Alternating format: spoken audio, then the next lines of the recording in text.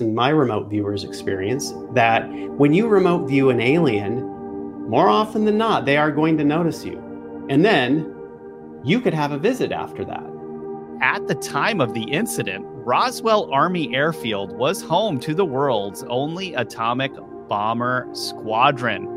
And I'll tell you right now that there are contractors out there now working with the military and government using telepathy and remote viewing to understand what these beings are doing. There was more of a war between, I guess you could say, military officials and extraterrestrial beings.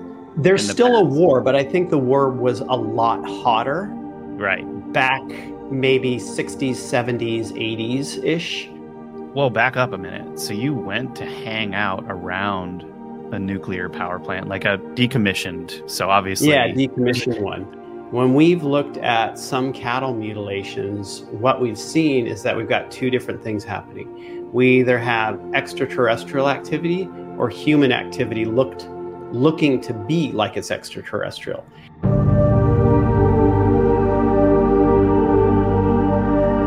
Ever heard the stories of UFOs seen around nuclear plants? How about unbelievable sightings of Mothman?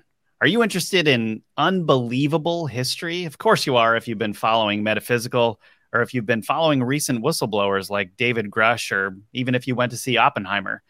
But today, we're going to go so much deeper into stories of a being actually morphing into a UFO, remote viewing data on what these craft are doing when they're spotted over nuclear plants, and so much more.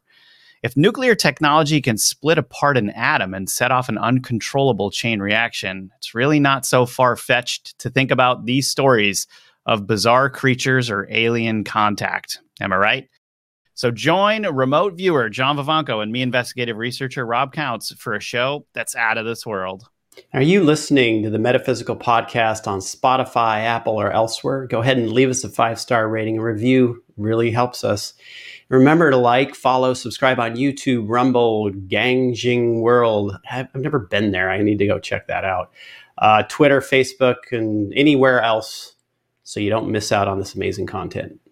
Okay, yeah, I'm excited about today's episode. You know, if nuclear power plants weren't strange enough, the fact that a bunch of unidentified flying object activity just makes it even weirder. Are these military? Are they spy craft? Or are these extraterrestrial creatures that are concerned with how humans are potentially going to blow up a planet that they're frequenting?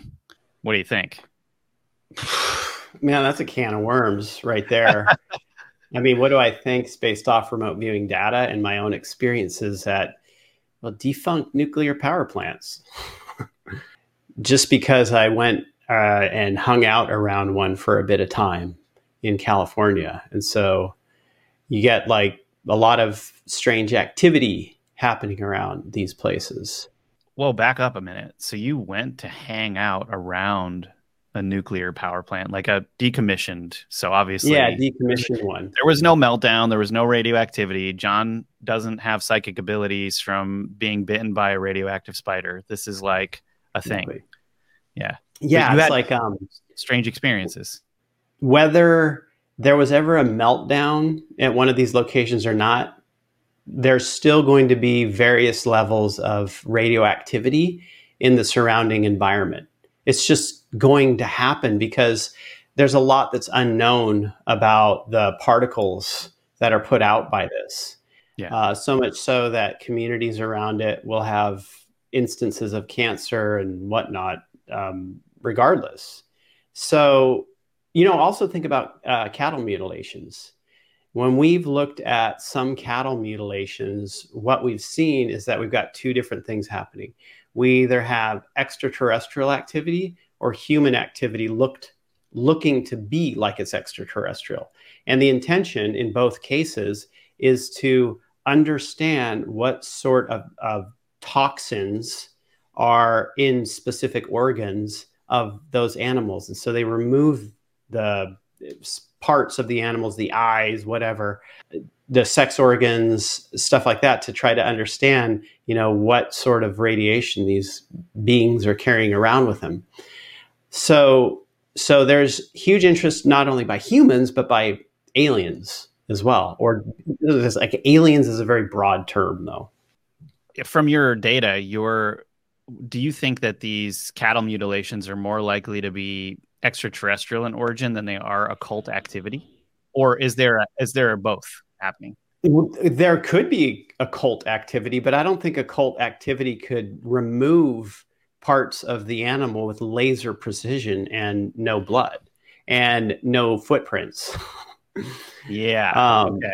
So the animal mutilations, when you get to the high strangeness ones, where it's just totally anomalous, you'll often find radiation readings. You'll see that there's no footprints around. You'll see that it's like organs have been laser cut out, no blood, et cetera, et cetera. Started off originally most likely with alien type craft doing this, and then humans got into the mix too in order to check, basically, but mimicking what the aliens do in order to keep the whole thing a mystery. Oh, so there are some human activity revolved around this to throw potential investigators off of the scent of what's going on, to make it seem like it's more like human. Yeah, think about my lab, military abduction stuff. Okay, so what we've got, like, these aliens who made a deal with a previous administration in the United States.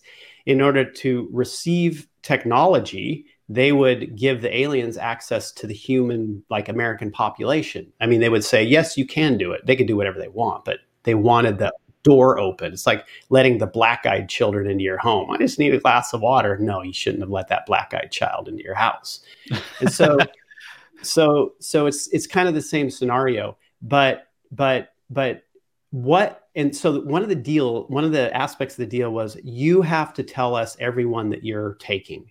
Like, we want to know every person that you're taking. So then after they do that, the aliens do this, they take them, they check their genetics. The military comes in to pretend like they're aliens using probably costumes, MK Ultra techniques, et cetera, to find out why the alien is so interested in that particular individual. So that's where the MyLab stuff comes from, right? The military abductions that sometimes the facade drops on it and people see, right? Oh, this is military. What is going on here? Same thing with the mutilation stuff.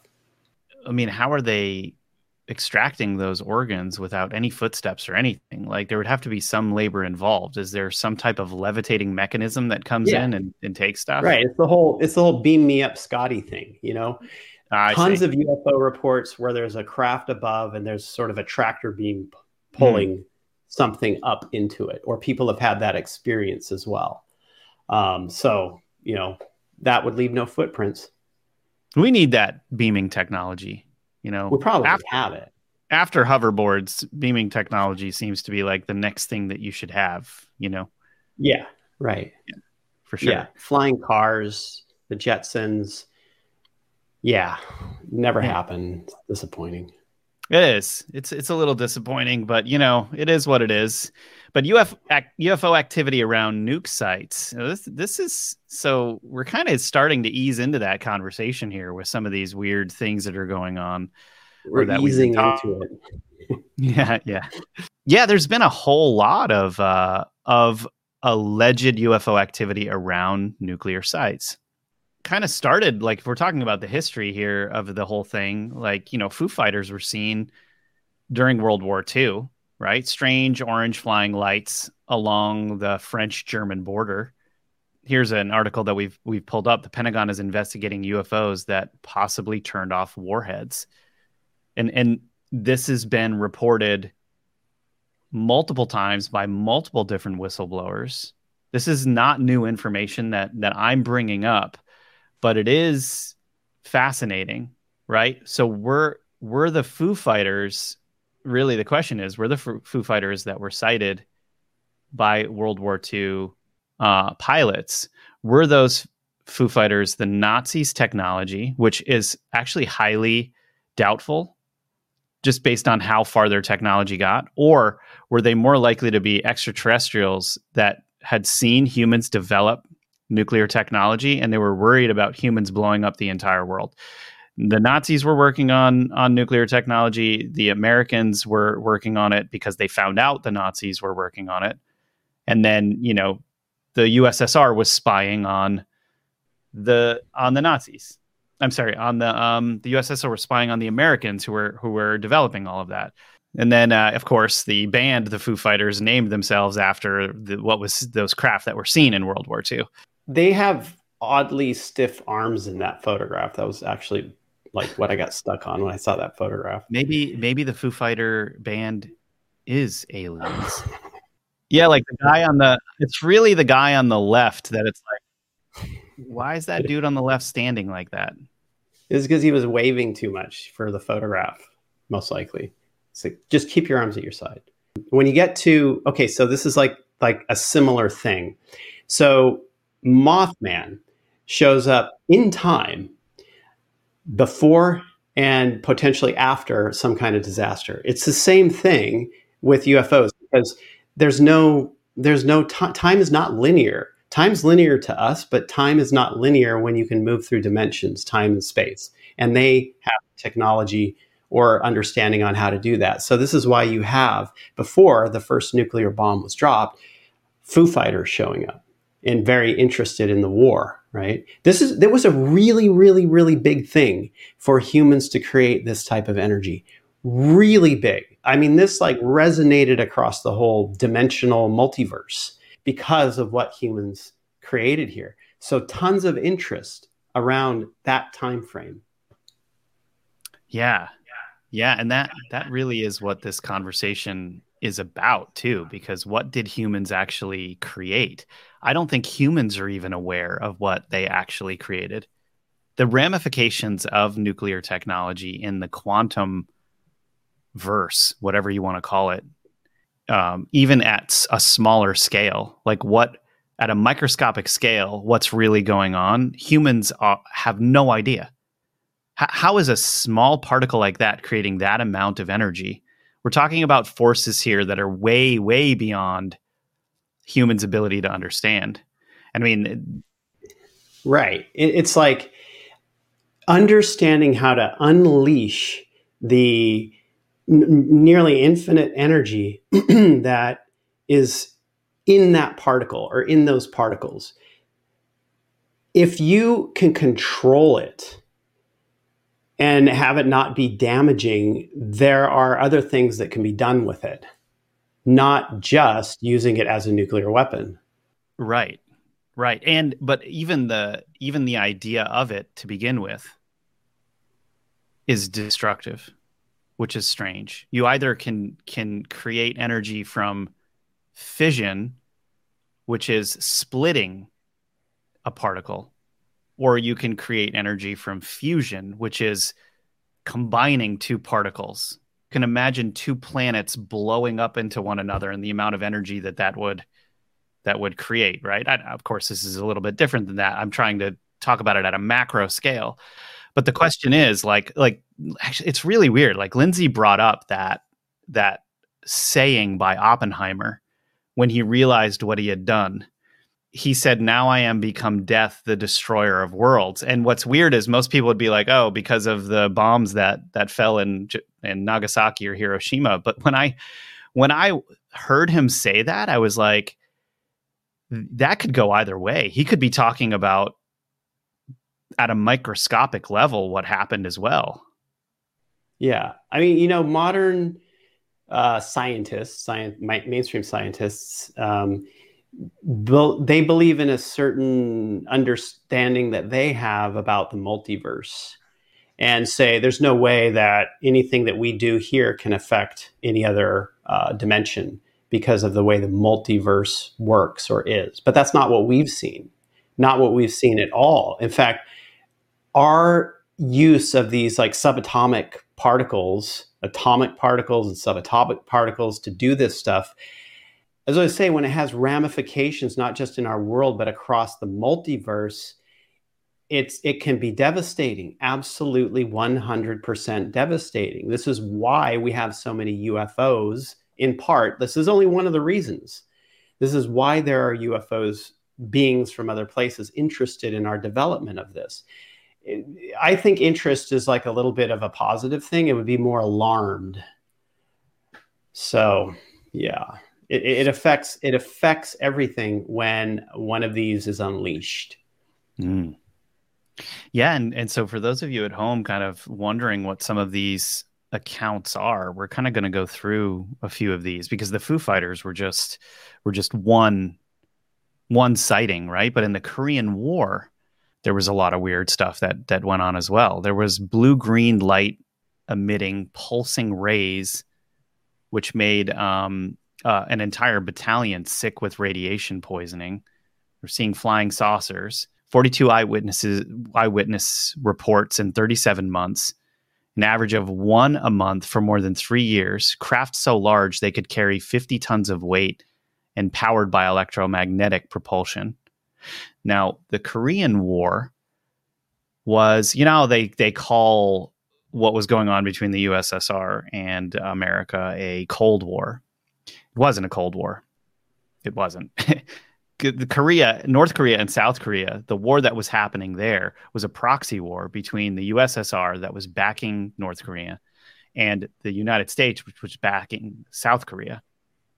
And these two countries were basically fighting one another, and the threat of nuclear war between those two, with the USSR, who had that technology, and the United States, who had that technology on the other side, was like a very, very scary, real thing. The fact that nuclear technology had been developed at that point had already been utilized. You have two different groups fighting with one another, backed by technological powerhouses. It's not that surprising that UFOs, if they're interested in that, or they really want to be watching that they would be seen in Korea during that time. And John, have you heard of Project Blue Book? Oh, yeah. Of course, right? It's big. Yeah, so between 1952 and 1969, the USAF, which is the Air Force, ran a systematic study of UFOs and potential threat to national security, and supposedly found nothing of note, but terminated all study activity.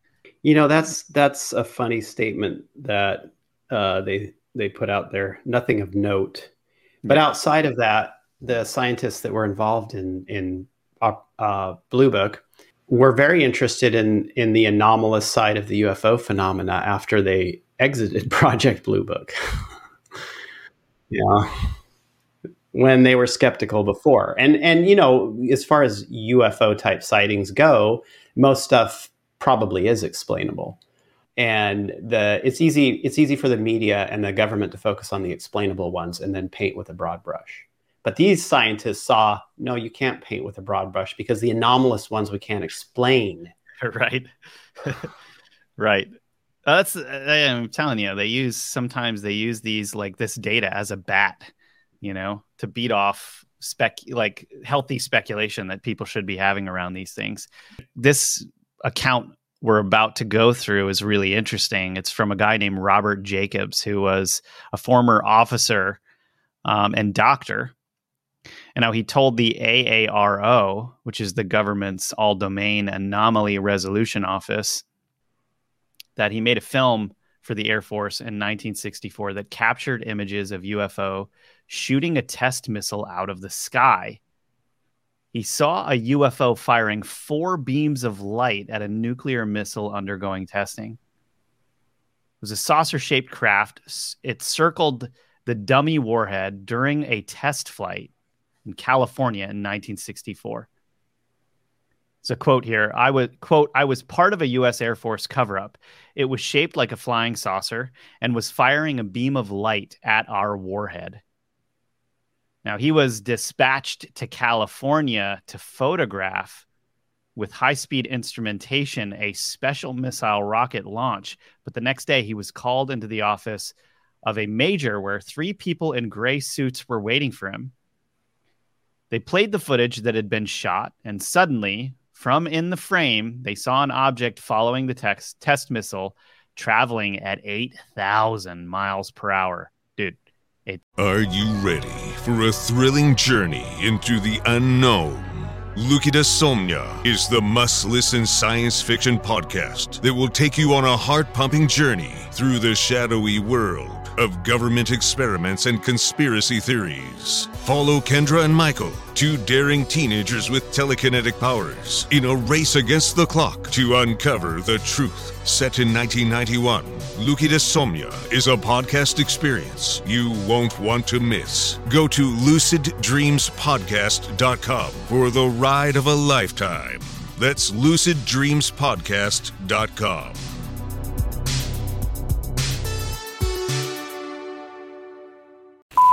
Attention, witches! This is Nina Moreau broadcasting a special alert from the Grimoire Society. We ask that witches please remember to subscribe to the new monthly newsletter. While we love psychically sending you every spell, recipe, penny dreadful, and conjure advice that we have, spirit representatives have asked that we cease clogging up the ether. We have contracted a special team of messenger pigeons to deliver your monthly newsletter directly to your doorstep. For only $5, you can sign up for this elusive serial at www.thegrimoiresociety.com. Remember, this notice is for witches only. If you are not a witch and have somehow come across this broadcast, you will forget all that you've heard in 3, 2... 1,000 miles per hour. It fired 4 beams at the warhead, then flew out of the frame. The warhead tumbled out of space.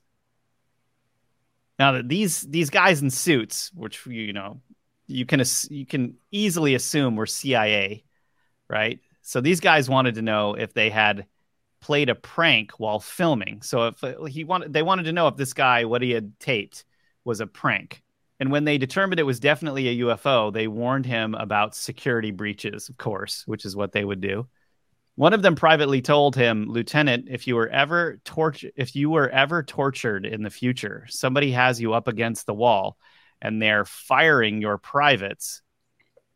And they're frying your privates with fire, your private parts with fire.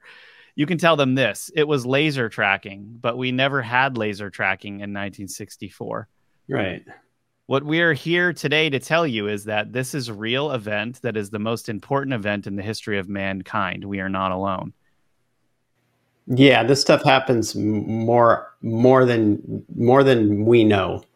And this goes back to a previous episode where we were talking about what did Grusch mean by our adversaries, right? When you go into that question with remote viewing and realize that the adversaries are the ones that they originally made the deals with, the earlier administration, and they came out of it on the lesser side, they started to see what they could do to fight them, right? And so, of course, you're beginning a war there, and you're going to have UFOs show up at missile sites. You're going to have them show up at missile tests. You're going to have them show up in locations that we don't even know about, where stuff is going on, and probably everywhere else. I mean, okay, here's an interesting thing. Ingo Swann, who was the godfather of remote viewing, had an experience where he was pulled into a secret black project with a guy named, he called him Axelrod, who was leading the project. And he wanted him to remote view stuff on the moon. Mm-hmm. Now, Ingo's remote viewing stuff on the moon, Ingo didn't believe in aliens or anything like that. He didn't know anything about that. Wouldn't even think that there's anything on the moon, as we're all led to believe. And he started to come across structures during the session. And then he came across a being there, an alien. And immediately Axelrod, who was monitoring Ingo during the session, said to him, "Did the alien notice you? Get out now, get out now, get out now." And he really made it clear to Ingo that if you go there, you can't get noticed. Okay, so this is in his book, Penetration. Now, when we look with remote viewing, what does Axelrod understand, or what did he experience with regard to aliens noticing a psychic? So obviously Axelrod had done this before with psychics, right? He had to have. Otherwise, how could he know not to be noticed? From my experience and my remote viewers' experience, that when you remote view an alien, more often than not, they are going to notice you. And then you could have a visit after that, because I and others have been visited after remote viewing aliens, right? Is it they like can a track you bullying back. event? Do they bully you? Or they're just curious about you? They're not curious about you. They bully you. Yeah. They will bully you. They want you to Yeah. stay away, basically. They want you to stay away. Okay, so what happened to Axelrod? How come he was so adamant about it? What experience or what did he know?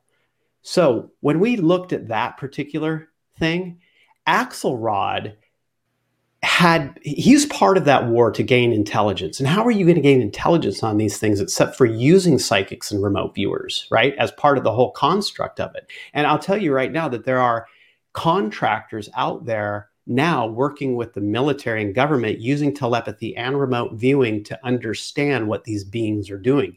That is part of every single program that deals with these beings.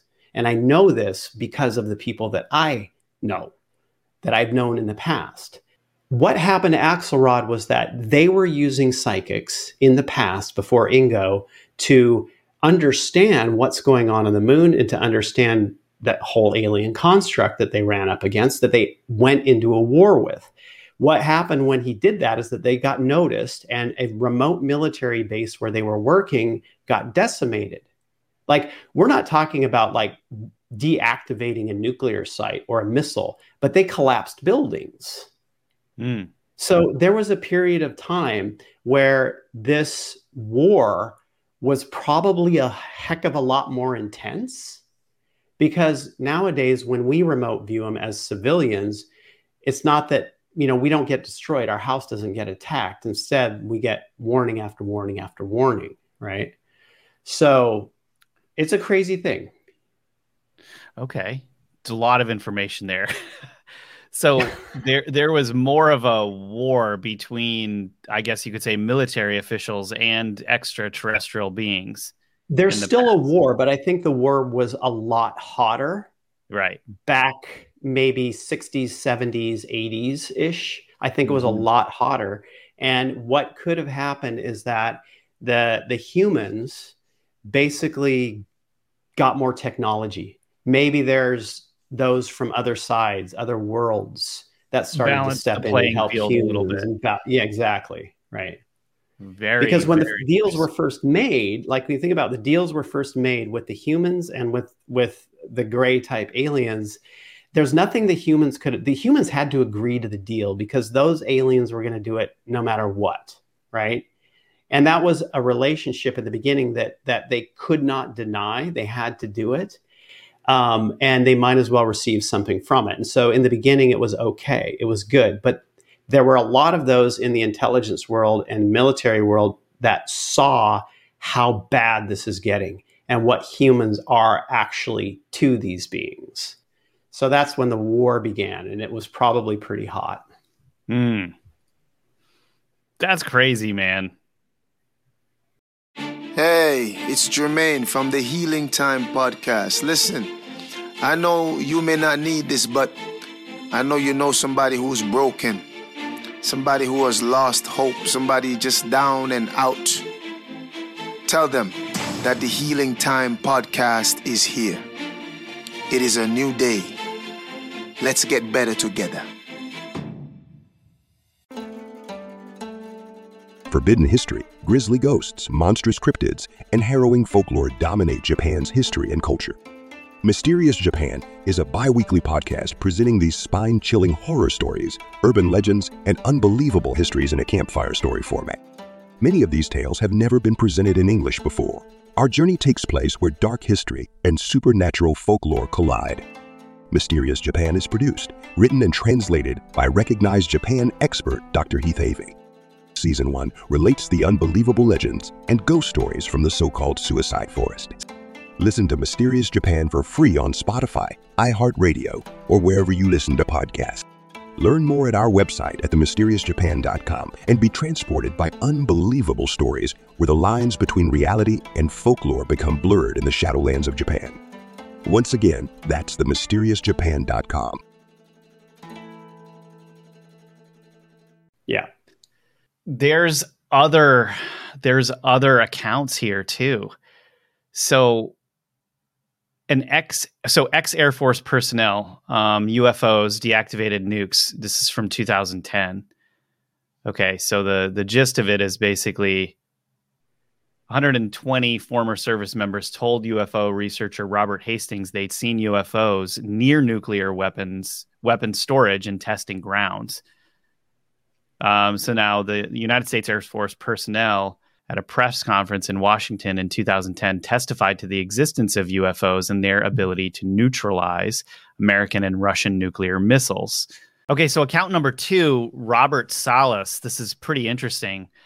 So Stars and Stripes quoted former Air Force Captain Robert Salas, who was at Malmstrom Air Force Base in Montana in 1967 when 10 intercontinental ballistic missiles that he was overseeing suddenly became inoperative. And at the same time, the base security informed him of a mysterious red glowing object in the sky.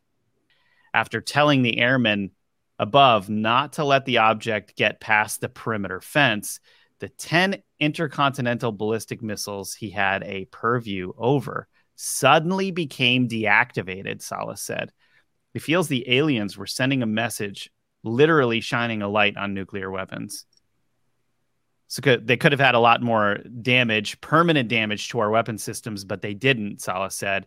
If they wanted to destroy them with all the powers they seem to have, I think they could have done that job. So I personally don't think this was a hostile intent. Robert Jameson, a retired U.S. Air Force nuclear missile targeting officer, told of several occasions of having to go out and restart missiles that had been deactivated after UFOs were suddenly or sighted nearby. A thought that it was not of ill intent, just to point something out. I don't know if he would know the background of what was going on. Likely not. This is a message more so on fighting, because there's a chance that these were used on them. I mean, why wouldn't they? Right? Why wouldn't, if the U.S. or any other country has nuclear weapons, why wouldn't they use it to try to deal with these things? They would have. They Absolutely. would. I mean, we haven't seen stuff in the data going that way, but they would have. Or at least it would be a threat to them anyway. It'd be Right. like an explosion that large. I mean, how do you contain an explosion that large? I mean, you're totally right. And the Pentagon, like at that time especially, they're not going to not fire their strongest weapon at an enemy that they don't understand. Right. You know, I mean, also think about all of the UFOs that they've captured that they couldn't get into. I mean, eventually they're going to try a nuclear weapon to see if they can get into it with that. Is it going to blow a hole in it? Is it going to obliterate it? Is it going to do nothing to it? So that was crazy. And John, I found this on the International Atomic Energy Agency site. This kind of blew my mind a little bit. Well, for one, that it was there. But two, some of the peripheral research that I did around this, like everyone knows now, I'm going to read this from here. It says everyone knows about the reported recovery of a crashed alien spaceship near Roswell, New Mexico in July 1947. However, most people are unaware that at the time of the incident, Roswell Army Airfield was home to the world's only atomic bomber squadron, the 509th Bomb Group. Was this merely a coincidence? Did they maybe they shot it down, dude? Like you were just saying. All right, now check this out. During the Cold War, the United States and the Soviet Union built thousands of the far more destructive hydrogen bombs, some of them 1,000 times as destructive as the first atomic bombs dropped on Japan. If the nuclear standoff between the superpowers had erupted into World War III, human civilization and perhaps the very survival of our species would have been at risk. Did this ominous state of affairs come to the attention of outside observers? Was there a connection between the atomic bomber squadron based at Roswell and the reported crash of a UFO nearby? Did those who pilot the UFOs monitor the superpowers' nuclear arms race during the dangerous Cold War era? Do they scrutinize American and Russian weapon sites even now? UFOs and nukes provide the startling and sometimes shocking answers to these questions. Veteran researcher Robert Hastings, who's coming up here again, has investigated nuclear weapons-related UFO incidents for more than 3 decades and has interviewed more than 120 ex-U.S. Force personnel from former airmen to retired colonels who witnessed extraordinary UFO encounters at nuclear weapon sites. Their amazing stories are presented here. And now this is describing a book, as you can see on that website that we just pulled up. I got really curious after I saw that. I just thought it was too weird. And I immediately decided I would start looking up cryptids in New Mexico. And of course, UFOs, you're going to look up cryptids in New Mexico. Yeah. I mean, I think because you and I were talking about Mothman and how Mothman somehow, when we're noticing Mothman, we're also seeing UFOs. And then we're seeing Mothman at nuclear sites, and we're seeing UFOs at nuclear sites. And I was like, well, this is strange, right? So first, of course, I look up, well, are there any active nuclear plants in New Mexico, of which there aren't any. However, we do know that New Mexico was where the first atomic bombs went off, and that bomber squadron and the Roswell alien crash, right? So I start looking around for cryptids. I start finding some weird things. Like there's sightings. The Native American lore in New Mexico is strong. There's lots of sightings of different things. You've got the chupacabra, like some of these other things. Dude, there are like centaur sightings in New Mexico. Like people don't even like talking about it because they don't want to be called crazy. But there are like locals in some of these areas that talk about it. Now, what really stood out to me more than anything, I think, was in a place called Los Lunas, which is kind of closer to the Colorado border. I found something really strange. I found that there is ancient artwork of what people are calling Mothman. This is now these are actually ancient ruins that they found. Now there's this like strange being, and now they're also comparing, or they're kind of like, it's an interesting article because they're talking about some of the more ancient Aztec things where they're starting to bring in Quetzalcoatl and stuff to this too, who's a very strange historical being of some sort. But there's people that are convinced that this thing is Mothman, and then it just was weird because when you and I were talking about this previously, you kept talking about how time doesn't really exist linearly for Mothman the way that it does for human beings, like the way that we think of time, and that the same thing for UFOs and stuff. And it's just weird that there were potential sightings of Mothman. This was not the only, mind you, artwork that had come from back then. There was multiple different instances of artwork in this one area of Los Lunas. I don't know. I just thought that was really strange. I've never even heard of that. That's crazy. That's something we're going to have to look into. I think so. And that's a really, really, really good lead actually for remote viewing. Okay, located about 12 miles southwest of the modern town of Los Lunas is the ancient village where a ritual of this sort, so it's talking about something previously in the article, may have been performed. Archaeologists know it as Pottery Mound, named for the profusion of polychrome potsherds.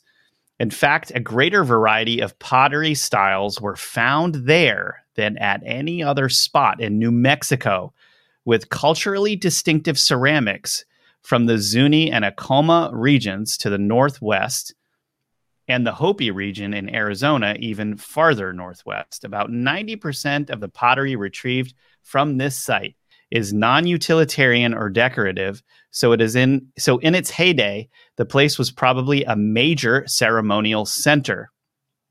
More information about that place. So whatever is here, it's a cultural hotspot, a very ancient cultural hotspot. And I think that some of the drawings of this being, whatever it is, there are different drawings of it. You can see that one of them that looks kind of like Santa Claus, like the Santa Claus Mothman. The wings look very moth-like or butterfly-like, which is, I think, why people are assuming that this thing is Mothman. Okay, now there's this red its body is being looked at as red, but these wings are very, like, it is humanoid looking. It's got this strange snout. Proboscis, I guess Yeah. that's what it's. Proboscis, is that what it is? I guess. Yeah. But see, that's weird. So how could they relate this to the modern Mothman? I mean, obviously, this is some type of moth butterfly subject. You remember the Battle of LA? It's like during World War II, UFOs flying over LA, they're shooting anti-aircraft on, there's all these spotlights. I think, now, correct me if I'm wrong, I could be totally messing up here. I do think that around that period of time, people were seeing a large butterfly type thing in the sky, creature. It's interesting. I don't know, like when people talk about the Mothman, they never say it has a proboscis, right? It's usually just like basically a hump on shoulders with red eyes. You know, this thing could be it or not it. I don't know. This is like a good lead to look into. It's a good lead. It's weird. Now, the wings are obviously interesting about that thing. I think that it's a big jump to say that this thing they found on pottery in Los Lunas or near Los Lunas is Mothman. Of course, it's a giant leap. However, you know, we're talking about a time when references to Quetzalcoatl, am I pronouncing that right? In fact, Quetzalcoatl. Quetzalcoatl. Thank you.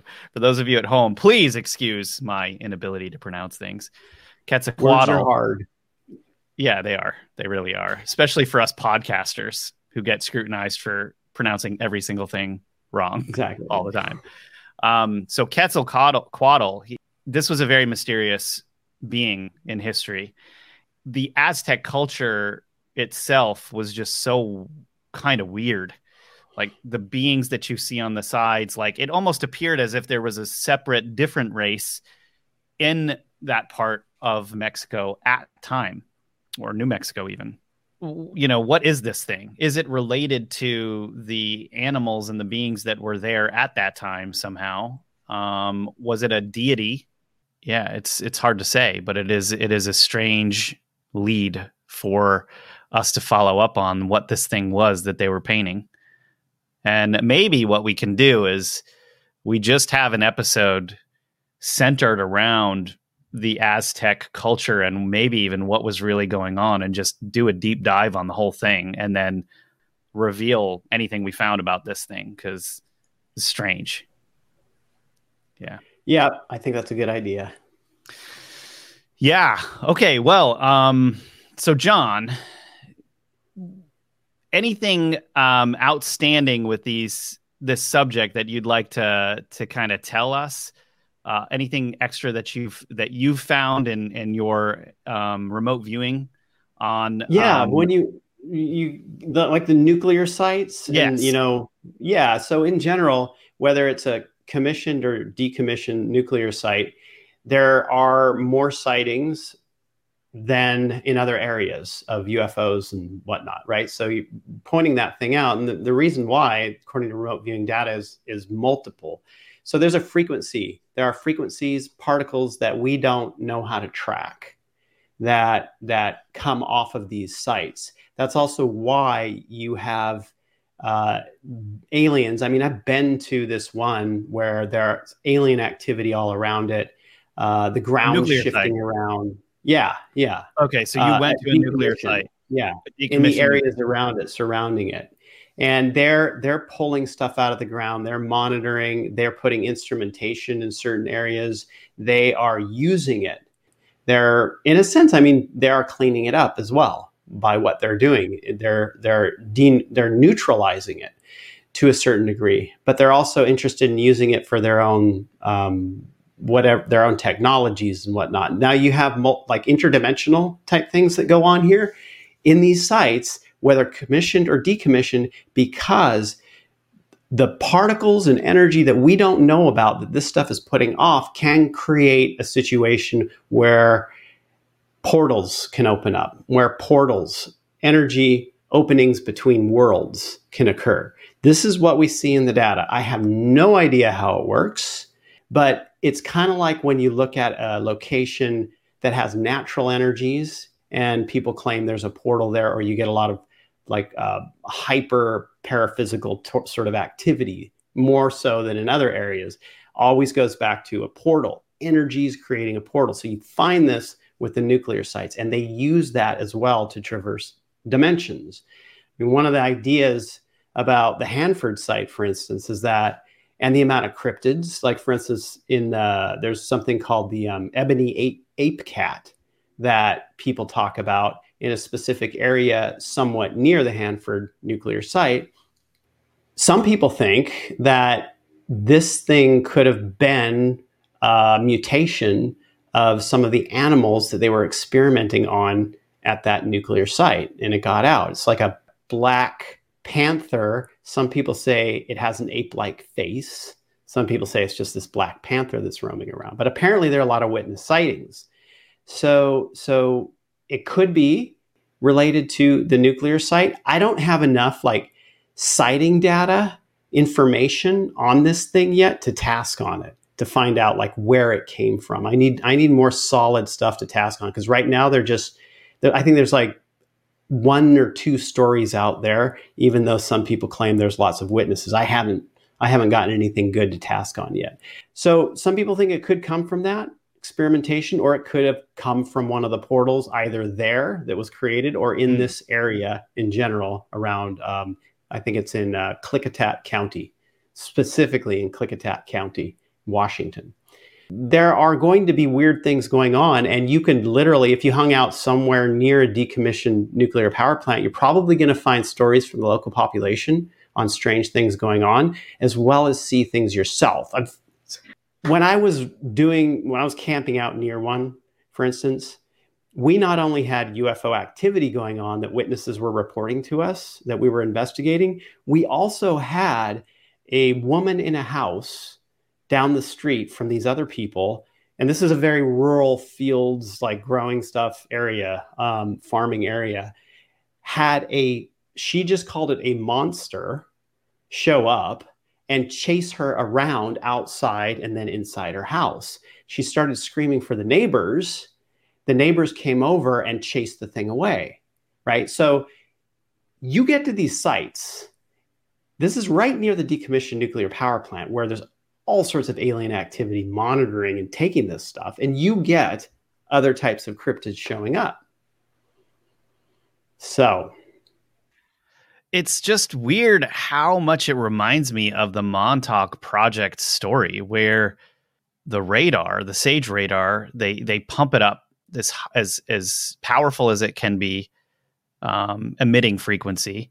They leave it on for an extended period of time, and the energy ends up, according to Preston Nichols, opening up a portal in time space and connecting another dimension, I guess, to ours, and beings start to come through.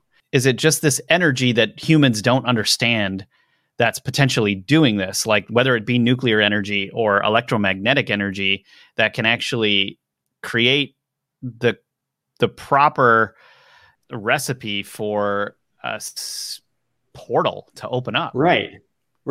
I know. It's a good question. Yeah.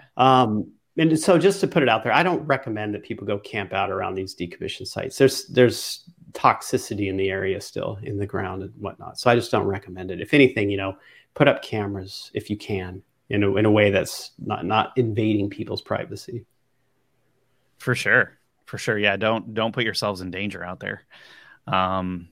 John's a trained professional that doesn't care if he grows another head. So it's a completely different thing. Just kidding. But yeah, so was this thing that chased the woman through the house this ape cat thing, or was it another entity? No, it was something. It was bipedal and large, tall. Yeah. Like bipedal, large.